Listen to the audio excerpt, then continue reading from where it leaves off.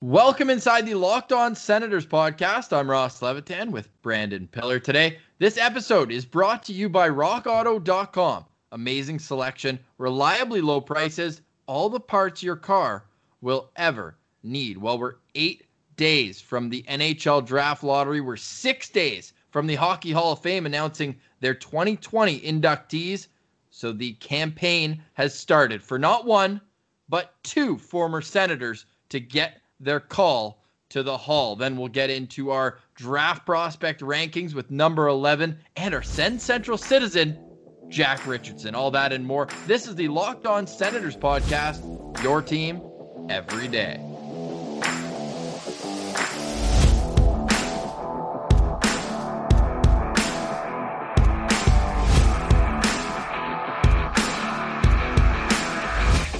Today is Thursday, June 18th, the 41st birthday of one Chris Neil. We'll get into that momentarily, but Pilsy, like I mentioned off the top, we are less than a week away from the Hockey Hall of Fame announcing their 2020 inductees.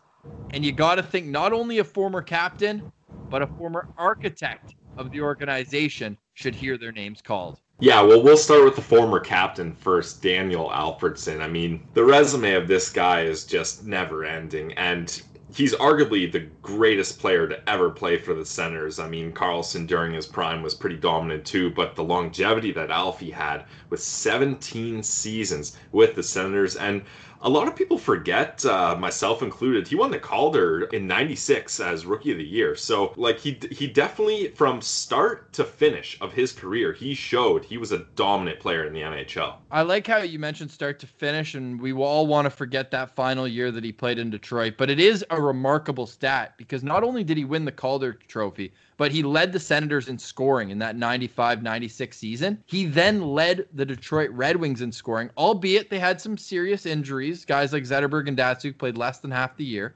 But he led a team in scoring as a rookie, and then in his final season, he has to be one of only a handful, if that, to ever accomplish that feat. I can't, like, I'm trying to rack my brain thinking of guys that had massive rookie years and then still had long careers, and then their last career year was really well. I mean, Solani, I'm sure he led his team in his rookie year, but definitely there's no chance he led his team in points in his final year in Anaheim, right?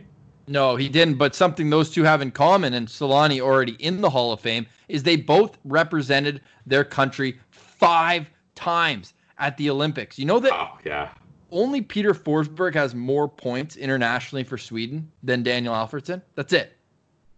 That's crazy. I would not have guessed that. I would have thought maybe one of the Sedins would have got up there.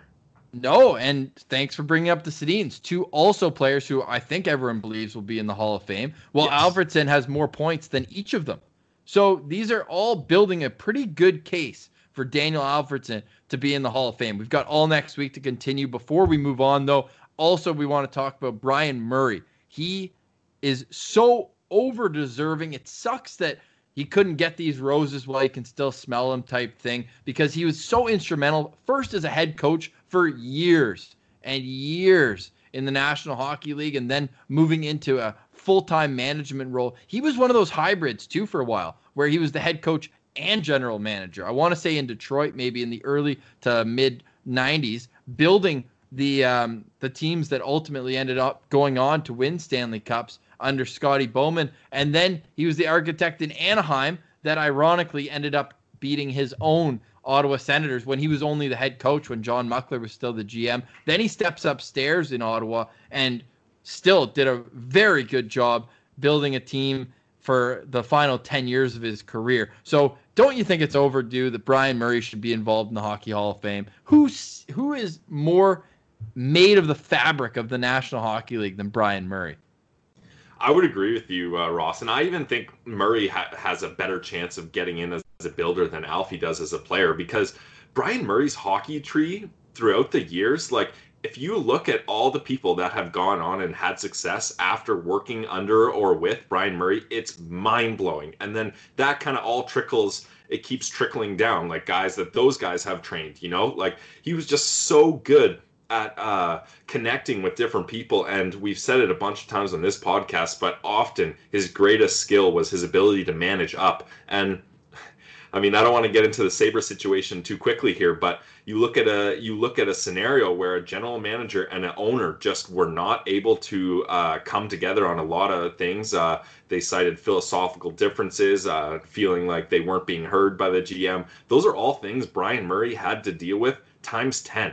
I mean, look at what Dorion has to deal with Melnyk these days. I'm sure Brian Murray dealt with all sorts of stuff similar to that, but he was so good at dealing with Melnyk as an owner when he was a GM that a lot of these things, I'm sure, didn't even get to surface because he dealt with them right when they were a problem. And man, do we miss a guy like Brian Murray these days, especially. So I'd have a hard time asking or finding anyone that would think that Brian Murray shouldn't be in the Hall of Fame. 17 years as a head coach in the National Hockey League. He made the playoffs 13 of those seasons. So much success, finishing first or second so many times as well. And you mentioned the off ice, just the character of who he was and the family man he was. You see his brother was a head coach in the National Hockey League. His nephew, he was able to learn. Tim Murray, I'm referring to, got to learn under Brian as the assistant general manager in Ottawa before going on to bigger things. And the list goes on and on. David Poile is another great example of a guy who succeeded after learning in Washington from Mike Brian Babcock Murray. From Anaheim. Yeah, Brian Murray, very deserving. Same with Daniel Alfredsson. You mentioned the Sabres Gong Show. We're going to get to that in segments, but June 18th, the birthday of a Sens legend. Chris Neil. When I say the words Chris Neil to you, what comes to mind? The first thing that comes to mind when you say Chris Neil to me is every time he won a fight, leaving the fight and tossing his hands up in the air to get the crowd roaring, get the crowd on his feet, because Chris Neil lived for that. I'm sure the best part of his fights were hearing the crowd noise after he absolutely dominated someone, whether it's Zdeno Chara, whether it's Ty Domi, whether it's Brandon Pruss. You know, the list goes on. Like, we were talking off air, Ross. I was just watching Chris Neil highlight videos, and my cheeks hurt from smiling, just ear to ear, because the hits that he was able to throw, and just like the classic Chris Neil is on the ice. Anytime a player, like, it's that little play that you don't think is much, where they'll chip it off the boards with kind of like a one-stick push and then put their head down to get 3 quick strides to get at that puck. As soon as Neil saw that head down, pop, you're done. Yeah, he was gone. And how about the one on Hedman coming from behind his net in his rookie year? And you mentioned how he fed off the crowd. Well, the Lightning announcers, like, you don't really notice him as much on the road, but there's something about when Chris Neil is in this building that he jacks himself up to a whole nother level. Something that's so fascinating about Chris Neil is if you look at the old photos, he entered the NHL as a 22-year-old in 2001. He was, I'll say husky. I'll use the Paul McLean vocabulary. He was husky. He was a wide-set fighter. And that's after he scored a lot of goals in junior too. But he completely reinvented his body during the 04-05 lockout, when a lot of those, like, slower, tough guys, they were weeded out. But what did Chris Neil do the year after the lockout? He put up his best offensive season, 16 goals, over 30 points, still managing 204 penalty minutes. It just showed to his, not only his character, but his work ethic, and knowing that he had to adapt his game to continue playing in the National Hockey League while still being a pugilist. Like, this guy fought Ryan Reeves in his final season. He's 37 years old, fighting a 25-year-old alpha of the National Hockey League in Ryan Reeves. He was never scared of anybody. And if you go through his fight chart, like, just the names that he fought the most, like 5 times going against Sean Thornton and Eric Bolton, who was an animal, and then Rick Rippon 3 times, rest in peace, Ty Domi 3 times, Tanner Glass 3 times, and I had to bring up that name because the last one wasn't even a fight. Tanner Glass wanted nothing to do with Chris Neil, and that was in Game 5 after losing Game 3 and 4 in New York. Guy Boucher gets the tap, I think it was from upstairs, saying you're putting Nealer in the lineup. Played 2 minutes, got 17 penalty minutes, but Kyle Turris credits the turnaround in that series to Chris Neil. Then you start digging into his numbers, and we tweeted out at Sens Central on the account yesterday that while Chris Neil was in the National Hockey League 2001 to 2017, he had almost 1,000 more penalty minutes than anybody else, 2,522. Scott Hartnell second with just over 1,600. And you know what the comeback to that is, Pilsy? Well, yeah, you cherry picked those years. So I went 10 years further back this morning from 1992 when the Ottawa Senators got their team. All right. The 92-93 season until today. So 3 years after he leaves the NHL as well. And the numbers are just as impressive. Here's the guys who have more penalty minutes than Chris Neil. Ty Domi, Donald Brashear, and Matthew Barnaby. That's it. How many of those guys never got suspended? I'm gonna guess none of them have a clean record. That's my guess. Yeah, I'd say I don't actually have the stats, but I just wanted to let everyone know that Chris Neil never suspended. Shout out to Keith Tkachuk, too, 6th on that list. We'll see Brady rising as the years go on as well. From one kid to another, it was awesome to get the chance to speak to young Buck. Just got back from his first year at Western. So without further ado, I think it's time for the 3rd episode of our Send Central Citizen, and buckle up because this take is spicy. But before we get to Jack, we have to tell you about Rock Auto. You know it's a family business that serves auto parts online and that they've been doing it for a long time. Yeah, 20 years. Go to rockauto.com right now and you can shop for auto and body parts from hundreds of manufacturers. They have everything from engine control modules and brake parts to tail lamps, motor oil, even new carpet. Whether it's for your classic or daily driver, get everything you need in just a few easy clicks. It's all delivered directly to your door. The rockauto.com catalog is unique and remarkably easy to navigate. You can quickly see all the parts available for your vehicle. You can choose the brands, specifications, and of course the prices that you prefer. Best of all, prices are always reliably low at rockauto.com, and they're the same whether you're a professional or just a do-it-yourselfer. Why spend twice as much for the same parts? Go to rockauto.com right now and see all the parts available for your car or truck, right? Locked on in their How Did You Hear About Us box. That way they'll know that we sent you. Amazing selection, reliably low prices, all the parts your car will ever need. That's rockauto.com. All right, here he is, Jack Richardson. We're now very pleased to welcome Jack Richardson to the podcast. You can find him on Twitter at Jack Richardson, but without the A. Way to sneak that one past us. But you've been a Sens fan for a long time. We can see the Carlson jersey hanging in the background. What was your first memory of being an Ottawa Senators fan? I moved to Ottawa. My family moved here when 2006, the summer of 2006, and I was born in Edmonton, so I was kind of an Oilers fan when I was really young. And then I guess that summer was the year they went to the finals. So that was kind of my first taste of hockey. Then the year after, just as we had moved to Ottawa, the Sens were in the finals, so you kind of just felt the buzz around the city and stuff. So and then from there on, I was just, I kind of just followed my dad. He got a jersey, and I was like, hopped on board. So that's pretty much it. So you threw away the Oilers fandom pretty quickly then, eh, Jack? Yeah, but I have a little bit of a soft spot for them. So they're probably the ones I secretly cheer for other than the Sens, I'd say. And it's a lot easier with, McDavid on the team. Yeah, and being out west, only playing twice a year, it wouldn't be until the Stanley Cup final. That'd be a hell of a Stanley Cup final, too. Get the whole country involved. They flirted with it in 2017, like in that run. Like they were close, and I started thinking about it, and then, it didn't work out. Well, what would happen? Where would your allegiances have lied? Oh, with the Sens for sure, but right answer. Yeah. All right. Well, you also caused a bit of a stir in this room. At least Pillar and I were going back and forth because I think we can all agree that Pierre Dorion's had his hands tied a little bit when it comes to finances, and we don't have to dig deep into that.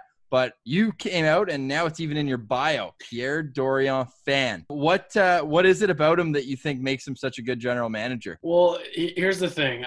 The hands tied analogy is perfect because I'm really curious to see, and maybe we'll one day, who knows, what he'd do without an owner, just locking him up like he has been, like with so many trades like have just been because of money. And I'm curious, I think, if I'm not wrong, his background is a scout. Like he was a scout. I think a lot of his draft picks and stuff like that, like I'm not sure about the history, but I'm pretty sure he was behind the Carlson trade. I don't know how long he's been with the Sens. Yeah, he was the head scout actually during that time. Sure. Yeah. So just stuff like that. Like you can tell he's got a really good hockey mind. The thing that is bad about him is I can see why fans kind of hop on. Like those press conferences after all those big trades were just brutal. Like, how about the meet me at Navin Arena? oh my God. That period was just absolutely brutal. And like, it was, I saw it on Twitter the other day. It's this account that says like hockey images that precede unfortunate events or whatever. And it was the picture of him in the interview, I think right after the Karlsson trade. And it was the quote where he went, "We're a team." You know, it was that one. So that it was just a gong show. But I think he's made some moves. Obviously, the Karlsson trade is looking phenomenal right now, but I just think he's made moves mediocre, I'd say. But without an owner tying his hands financially, I think he'd be able to do a lot of good stuff. Not even just finances, like they're just the PR issues as well that he's kind of had to navigate around. So what we like to do here on the Sens Central Citizen is you're now the third person to be on this segment. Congrats to you. Big honor. We'll send you a t-shirt pretty soon here. So what we like to do is you got to come on here with one of your hottest takes about the Sens. We know you're a Dorion fan, so we already got that one covered. What's your next hottest take about the Ottawa Senators this season, or in general? I mean, mine's I kind of doubling back on the Dorion thing. So it's a trade, and it was the Brassard and Zibanejad trade. So that, in hindsight, looks terrible, obviously, like as so many trades do. But I still think that it was the right move for the time. I've talked about it with people on Twitter, and I'm definitely in the minority on it. I just feel like at the time it was made, it was summer of 2016. The Sens had just missed the playoffs. Karlsson had that, like, I think he was point per game that year or somewhere close. Should have been the Norris. I think he was like 8th for the Hart actually that year. Yeah, like he was up there. And so he had a great season, but they missed the playoffs. And I think I'm not sure if they had already hired Guy Boucher. I can't remember. I feel like they had. I think it was all that same summer because, the first move Dorion ever made was at the draft where he traded up one spot to get Logan Brown. But his first like player-for-player trade was the Zibanejad Brassard. I feel like I'm pretty sure Boucher was named the coach. And, you know, they made a move for a guy who was proven, and like I think when he came to Ottawa he had the nickname Big Game Brass, right? Like he was a known playoff performer. And I think when you look at the numbers and stuff at the time, like the analytics and all that, like I think Zibanejad was still slightly better. But I honestly think that if you just switch their places, not even during that season, but even during the playoffs, because the Rangers went pretty far, right? They lost in the second round to the Sens that year, but I don't think the Sens would have had the same success with Zibanejad in that same role that Brassard played. That's actually a really interesting take because Brassard was solid in that playoffs, 11 points in 19 games, had that signature moment finishing off the Karlsson, we'll call it the Gazelle play, where he just went all around the zone and found Brassard back door. And then the ultimate picture where he's pulling out the logo after one of the wins. I think he was one of the stars there. And I think Sens fans, they didn't realize that it was a blowout trade after they beat the Rangers. Like, oh, we won the trade, right? You make a 1-for-1 trade. You play each other in the playoffs. Well, better guy, better team wins there. Pilsy, where did you stand on that? It's interesting because, like you said, in hindsight, it looks bad, especially when Zibanejad is lighting it up with Panarin in New York, like just a dynamic duo there. And then Brassard, we all know how that played off, getting shipped off to Pittsburgh. But it's interesting because, it's sure Zibanejad's numbers obviously are way better. But do you guys remember at the end of that season, the first season when the Brassard was with the Sens, Pierre Dorion announced that he was their best player overall, like through analytics and through everything. And I think Brassard only finished with like 39 points or something. Like he wasn't filling the stat sheet, but they said, like, looking at his Corsi and the scouts and all the analytic guys were saying that Brassard was the best performing player of the entire team. So it depends how you look at it. I think in a roundabout way, it did make sense. I think Zibanejad wouldn't have really fit in where the team is going now. And with all the up and coming centermen that the Senators have now, it's okay. But looking back, it's tough. But that's an interesting take because I think you got a point. It could have been the right move at the time. And talking big game brass, 44 points in 59 playoff games with the Rangers before being sent to Ottawa as well. So he did have a knack for that. And the familiarity with Guy Boucher, which is something I want to ask you, Jack. Do you think that's something that's overlooked a little bit? Because we saw that with Guy Boucher bringing in his boy Tom Pyatt, Nate Thompson, and among others. It seemed like everyone the Sens brought in had a connection to Guy Boucher. Do you think that's a positive sign that the GM and coach are on the same page, or should the GM build the team specifically how he wants it to be played? That's a really good question. I think given Guy Boucher's like really specific system, that's a really good thing. I think he adapted it. He claimed that he adapted it for Carlson or something. I don't know. That was when Carlson was just on a pedestal for everyone. Like, an absolute god. But I think that with a coach like Boucher, it's important you're on the same page. And you even saw it with the Leafs this season, right? Like Dubas and Babcock were not on the same page. You can tell now though that Dubas and Keefe are on the same page. So it's just, I think that it's important for that because as separate as the front office and on ice stuff is, the GM literally controls who the coach has at his disposal. So I think it's definitely important that they're talking about what kind of players, and like all the coaches are like, oh yeah, the trade deadline, that's not my job. And they're lying. Like they're watching. They know who they want. They know, they see them every night. They'd be like, oh, he'd be a great fit here. And, you know, making trades just because of that. Like there's so many different factors. And I didn't even mention this before, but with Zibanejad, like you have no idea if he would have gelled with the people that Brassard played with on a line, you know? There's so many intangibles that go with trades, but I definitely think that coaches and GMs need to be on the same page. All right, Jack, before we let you go, I saw yesterday you tweeted out the results of a tankathon spin, and they weren't good. So let's give you an opportunity to redeem yourself here. You can pull up tankathon.com/NHL and give us a spin with the draft lottery now 1 week away. Oh boy. I made that I did that and I said, you know what? The fact that that's even possible is just shocking to me. So you want me to run it now? Yeah, run it right now. Let's see what we got. Ha! Nice. So we got Ottawa at first. Okay.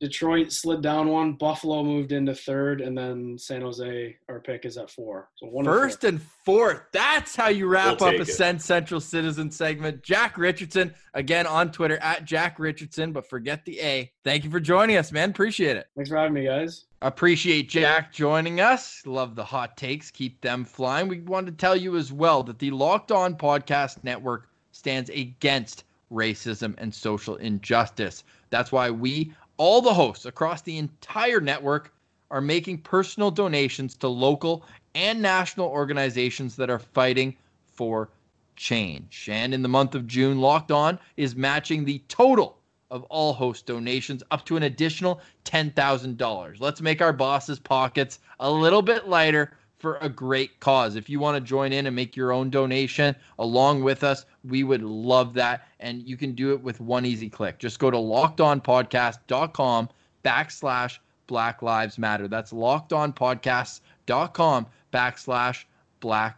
Lives Matter. So it's an awesome initiative. We're glad that our bosses are getting on board with us. It's great to know that the whole company is on board for such a good cause. And we also want to tell you that Built Bar is still with us. Yep, you know they're the protein bar that tastes like a candy bar. They're so delicious. Pillsy, I know you had a workout today. What kind of Built Bar did you finish off with? Ross, I think this is a bit of a throwback. I think this was my favorite flavor for our first ad read.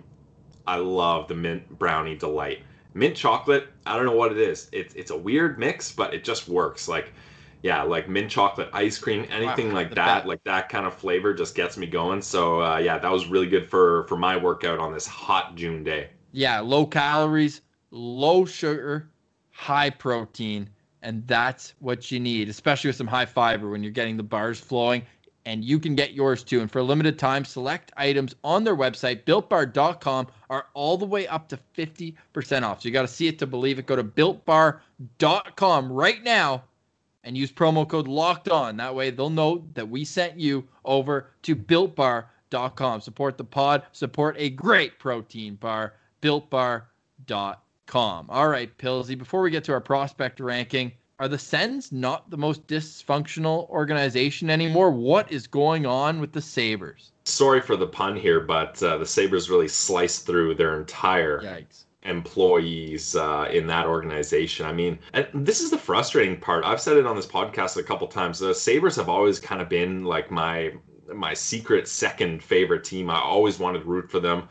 It's way easier to watch a game in Buffalo than Toronto, even if we're just a couple subway stops away from the arena. It's way more convenient to go to Buffalo, and you don't have to pay an arm and a leg just to see the team. So I've always loved it. But the problem with this Buffalo franchise, and it seems like it's been ever since the new owners came in, they just don't have the patience. Like Tim Murray, I think, only had 3 years as general manager there, and then Botterill only gets 3 years too. Like 3 years is not enough. Like by the time 3 years has gone by, if you're lucky, the guys you drafted in your first year are in the minors, are in the AHL. Like, you don't have enough time for things to pan out. And I actually think that team that Tim Murray assessed was a pretty solid team. Like, look at Ryan O'Reilly. He's one of the best two-way centers in the game. And Botterill got a terrible return on that trade. So I just think they need to stick to it, and they just keep flip-flopping around. I don't even know how many head coaches they've had in the past 9 years. It's been crazy. But hopefully Jack Eichel gets some real support this season. And I'm worried, though, they're going to do what they did. When was that? When they had all that cap space and they gave Ville Leno a bunch of money, Christian Ehrhoff. So. Yeah, like they were just handing out money for all these free agents, overpaying them. I'm worried we're going to see that again, and it's going to be much of the same from the Sabres this season. Well, and Jack Eichel, I mean, God bless him. This would be his last year standing for a disappointment. He got to see firsthand his teammate disgruntled, go somewhere else and win. And that is scary, knowing that he can kind of pull the puppet strings wherever. And then you think of all the other men and women who lost their jobs, 22 cuts in all. So even the Rochester American team got hurt. Like, they were good. Yeah, they had an amazing season, and the head coach gets gassed. Like, yikes. Well, when your coach gets gassed, or when you're going through a rebuild like the Sabres are now again, or the Senators are, you get high picks. And with that, let's move up to number 11 on our Sens Central draft rankings. Of course, if you've missed, we've been counting down all the way from 50. So head to wherever you get your podcasts if you want to download and listen and learn about some older, or not older, but guys who ranked a little bit lower than number 11. But today we've got another Alberta boy, and you know how they make them out in the Rockies. They're big, they're burly, and they can skate. And that is a perfect assessment, I would say, of Dylan Holloway. Ross, finally, we're getting a guy here who we're not humming and hawing like, oh, is his size going to be a problem? Like, maybe he's going to grow a little after he gets drafted. No, he already has the size. And I think, ironically, you were talking about kind of his Western upbringing as being tough and stuff like that. I think a perfect way to describe him.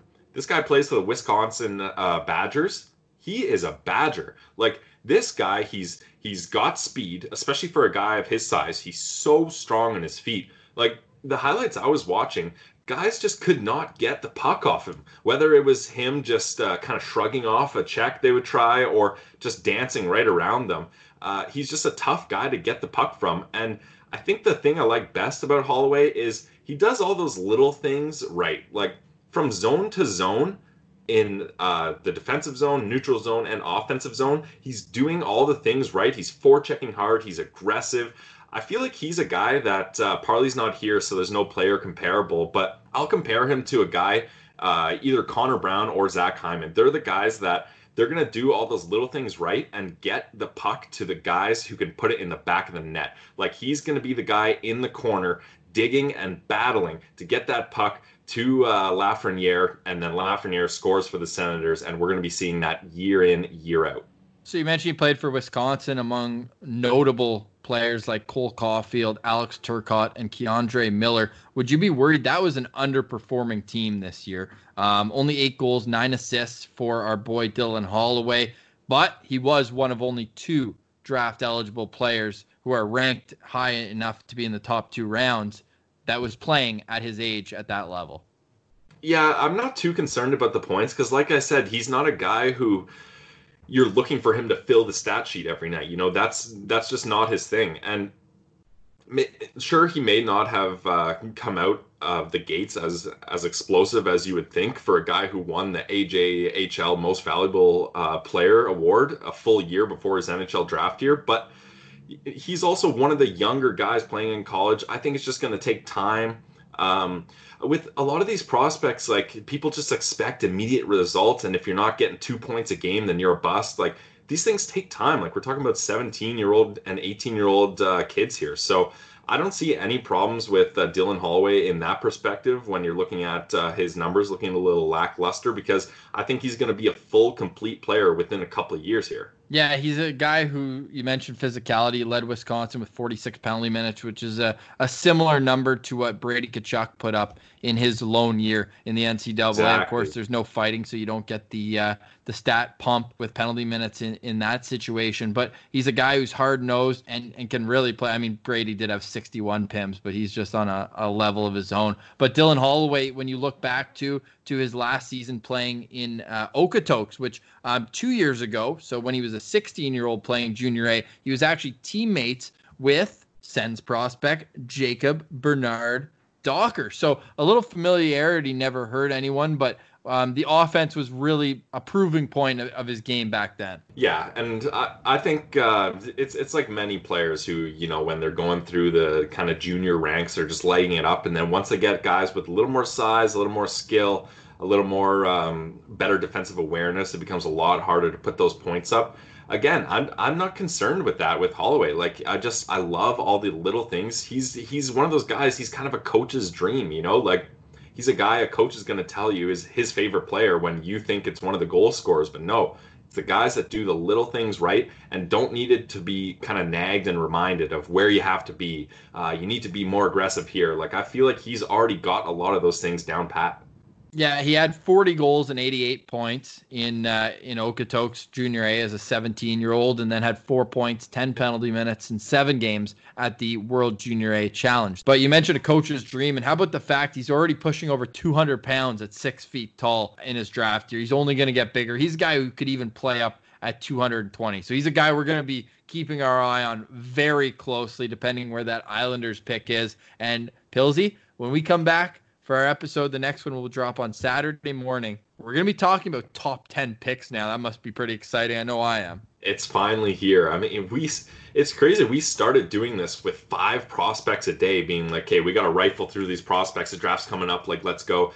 And then we got stalled, and we got stalled, and here we are. So, but it's been nice because we've been able to break down prospects slower. Then we went to 3 prospects, then 2, now 1. So we've been able to kind of dig deeper on these guys, and the top 10 is just riddled with talent. So I can't wait to take deeper dives on all these guys in the top 10 for our Sens draft rankings. And we'll talk to you then. For Brandon Pillar, I'm Ross Levitan. This has been the Locked On Senators podcast, where we've got your team every day.